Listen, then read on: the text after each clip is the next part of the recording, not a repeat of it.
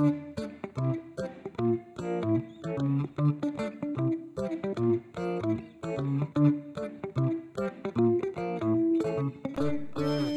and thank you for joining me and Just a Guy and His Journey Back to God. As you can tell, we started with some new music to head up and to lead into our discussion here. If you like it, I'm glad. If you don't, I'm sorry. It just sounded kind of fun, and I decided to give it a whirl. Anyways, today we're going to be looking at Isaiah 8. And Isaiah 8 starts out kind of strange, to be quite candid. I'm not really sure how to even discuss the first part of it. But once we get through the initial strange phase where Isaiah lays with a prophetess, and there's a kid resulting, then we get into the fear of the Lord, and that's really where my heart is to understand more and to gain a greater fear and respect and awe of God, because it says I believe it's in Psalms, or maybe it's Proverbs, the fear of the Lord is the beginning of all understanding. So, it's one of those things that it's an interesting chapter. I don't, candidly have a ton of insights on it, but again, I'm sitting here just as a guy reading with you and sharing some of my thoughts.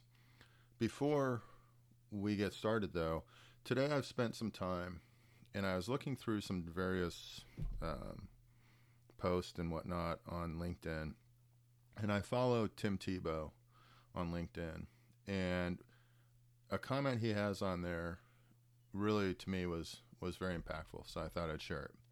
Wherever God has you, He can use you. There's times in my daily walk that I just feel like I'm not in a good place. I can't be used. It's kind of useless.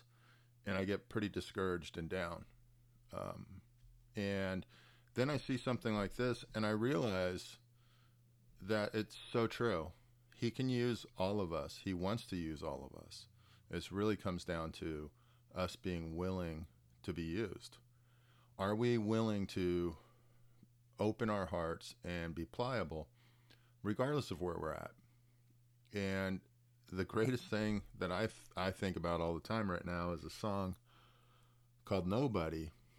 And Matthew West at one point says that he took 12 people that basically no one would have even hung out with and changed the world. And if he can do that, then what about me? What about you?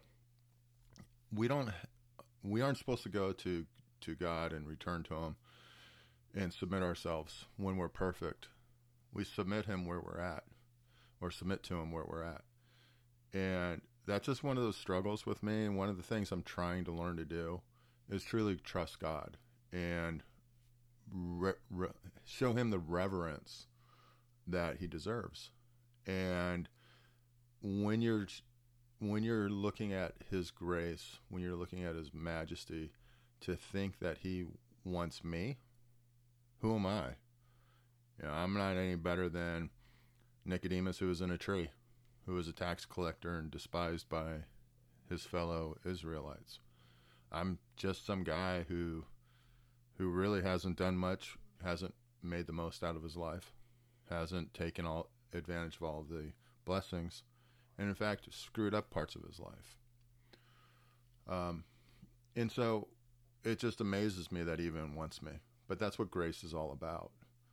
And I'm trying to live that grace-filled life. It's interesting. I'm a very competitive person. I swam in college. I've competed most of my life. And I'm very much a goal-driven person. So it was interesting. This year, I started out the year with, typical resolutions. One of them was to work out with a friend of mine every single day for 40 days. And why he chose 40, I have no clue. It had nothing to do with Jesus in the wilderness. It was just his thing. And so we started, I don't know, I think we're at day 34, and we've worked out every single day. Candidly, there have been times when we don't feel good, and basically just do a stretch. He and I work out on the Peloton system, and it's kind of cool. We can FaceTime as we do rides or when we do strength classes or whatever it might be. So I can see my friend in North Carolina, talk to him as we're going through the pain of climbing ridiculous hills or trying to lift and go through and do tons of reps and whatnot on the strength classes. So it's really cool, and because I have that friend, I've been very successful with that. He and I hold each other accountable, and I know when my alarm goes off at 5:15 in the morning, that if I don't get up, he'll be there waiting for me and wondering, what the heck? Why'd you blow me off? You let me down. On the flip side, for myself, I wanted to do a dry January. And I did it mostly because with the pandemic and being at home, and I live alone, I drank too much. The bottom line was I drank every day. And sometimes it was a little, sometimes it was a lot, but it was every single day, and it needed to stop. Because this was something for me, I failed. I broke down 3 times, and so I was not successful in that. So now I'm starting back up. Now I'm doing dry February and March. I need to go and be able to do that and have that self-discipline and make it through. The other thing that I wanted to do was pray every day, read my Bible, and grow closer to God. Again, this wasn't because I didn't have a friend. I didn't have someone with me doing this. So, again, I failed. And I've been better, but it's not like I'm checking every day, doing a check mark like I do kind of on the Peloton, where I look to make sure that, okay, yep, there's a circle there for day, whatever it is, for the 28th. And so showing that I worked out. There's not the same for reading the Bible and praying and whatnot. It takes more discipline. So I'm the type of person who likes to have a companion, who likes to have a partner. And I've done much better when I have partners. And that's what I'm really hoping this is for you. If you don't have that partner for reading the Bible every day, if you don't have that partner for praying every day, for going through this growth, getting closer to God, experiencing His grace, although a lot of people would say God is your partner, it is good to have a person to go through it with. To that end, if you want to reach out to me, share anything that you may have that you're going through, you can reach me. I'm building a website. It's called Just a Guy in His World. I happen to like to fish. I bike. I do cook. I do various things. I try to stay in shape. So I'm just going to have on there things that I've learned on my own in the areas where I have an interest. So other people don't have to learn like I did, expensive lessons or whatever it might be. So there will be things about fishing, about boating, biking, working out, nutrition, whatever. But also about God and becoming closer to Him.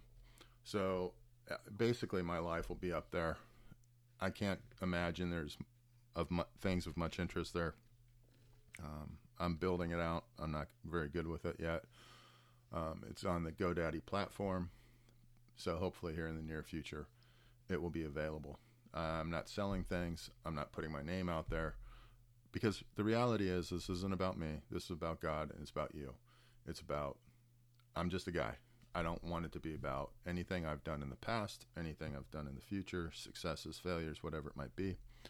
This is about you and God and my relationship with Him as I'm a normal guy. Just a normal person, nothing special. So with that said, you can reach me at justaguy102021 at yahoo.com if you want to send an email. I'm going to try to set up links on the podcast, so you have an email to send to. You can also eventually, you'll get, I'll tell you when the site goes live. But other than that, that's kind of just the things that are going on. So getting into chapter 8, the Lord said to me, take a large scroll and write on it with an ordinary pen, Mahar Shalal Hashbaz, and I will call in Uriah the priest and Zechariah son of Jebekai as reliable witnesses for me. Then I went to the prophetess, and she conceived and gave birth to a son. That's the part that I don't understand this. And the Lord said to me, name him Mahar Shalal Hashbaz. Before the boy knows how to say mother, my father, or my mother, the wealth of Damascus and the plunder of Samaria will be carried off by the king of Syria. The Lord spoke to me again. Because this people has rejected the gently flowing waters of Shiloh and rejoices over Rezin and the son of Remaliah, therefore the Lord is about to bring against them the mighty floodwaters of the river, the king of Assyria, with all his pomp. It will overflow all its channels, run over all its banks, and sweep on into Judah, swirling over it, passing through it and reaching up to the neck. Its outspread wings will cover the breadth of your land, O Emmanuel. Raise the war cry, you nations, and be shattered. Listen, all you distant lands. Prepare for battle and be shattered. Prepare for battle and be shattered. Devise your strategy, but it will be thwarted. Propose your plan, but it will not stand, for God is with us. Fear God. The Lord spoke to me with his strong hand upon me, warning me not to follow the way of this people. He said, do not call conspiracy everything that these people call conspiracy. Do not fear what they fear, and do not dread it. The Lord Almighty is the one you are to regard as holy. He is the one you are to fear. He is the one you are to dread, and he will be a sanctuary. So he is to be feared, he is to be dreaded, but he is also our sanctuary. It's some of these things I don't understand. I go back to verse 10. Devise your strategy, but it will be thwarted. Propose your plan, but it will not stand, for God is with us. God is with us. There's that saying that says, if you want to hear God laugh, tell him your plans. That's what that reminds me of. We sit here and we try to plan out our lives. We try to make decisions, and we have to. We have to make decisions. We have to make plans. I'm not saying don't. But at the same time, if we're doing it with our own knowledge, with our own understanding, and not seeking his wisdom and his guidance, they don't stand. I mean, that's the whole point of what I'm going through is I've tried to do it on my own for so long, and it didn't work. And so truly submitting to him and his will and his plans is my goal, so that my life, my heart, my mind is at peace, and that there is true success because my heart is at peace and my mind is at peace. Verse 14. And he will be a sanctuary. But both houses of Israel, he will be a stone that causes men to stumble and a rock that makes them fall. And for the people of Jerusalem, he will be a trap and a snare. Many of them will stumble. They will fall and be broken. They will be snared and captured. Bind up the testimony and seal up the law among my disciples. I will wait for the Lord, who is hiding his face from the house of Jacob. I will put my trust in him. So Isaiah is going to put his trust in God, not in the plans of man, i.e. the house of Jacob and the various houses of Israel. Here am I and the children the Lord has given me. We are signs and symbols in Israel from the Lord Almighty who dwells on Mount Zion. Must have been wild to actually see where God hung out. That on the mountain, they say you could see him moving. You could see the lightning and the thunder and whatnot. But that you never went there because it was holy. When men tell you to consult mediums and spiritists who whisper and mutter, should not a people inquire of their God? Why consult the dead on behalf of the living? Good point. To the law and to the testimony, if they do not speak according to the word, they have no light of dawn. So if it doesn't fall within the bounds of the Bible and what the Bible says, should we even listen to it? Distressed and hungry, they will roam through the land. When they are famished, they will become enraged, and looking upward will curse their king and their God. Then they will look towards the earth and see only distress and darkness and fearful gloom, and they will be thrust into utter darkness. I don't want to be in utter darkness, and that's why I've turned. I know when I was happy and when I was at peace, and that's when I was following God's will. Hence my journey back to Him. It sounds selfish when I say it, and it is, I guess. I want to be happy. I want to be at peace, and I want to do as well. So those are the struggles of some of the struggles that I'm going through. It's also some of the successes. I'm thankful that I was able to achieve or have almost achieved the workout goals, that I was able to almost achieve the dry January, and that I'm able to speak with you and fulfill what I believe is God's purpose or God's will for me right now.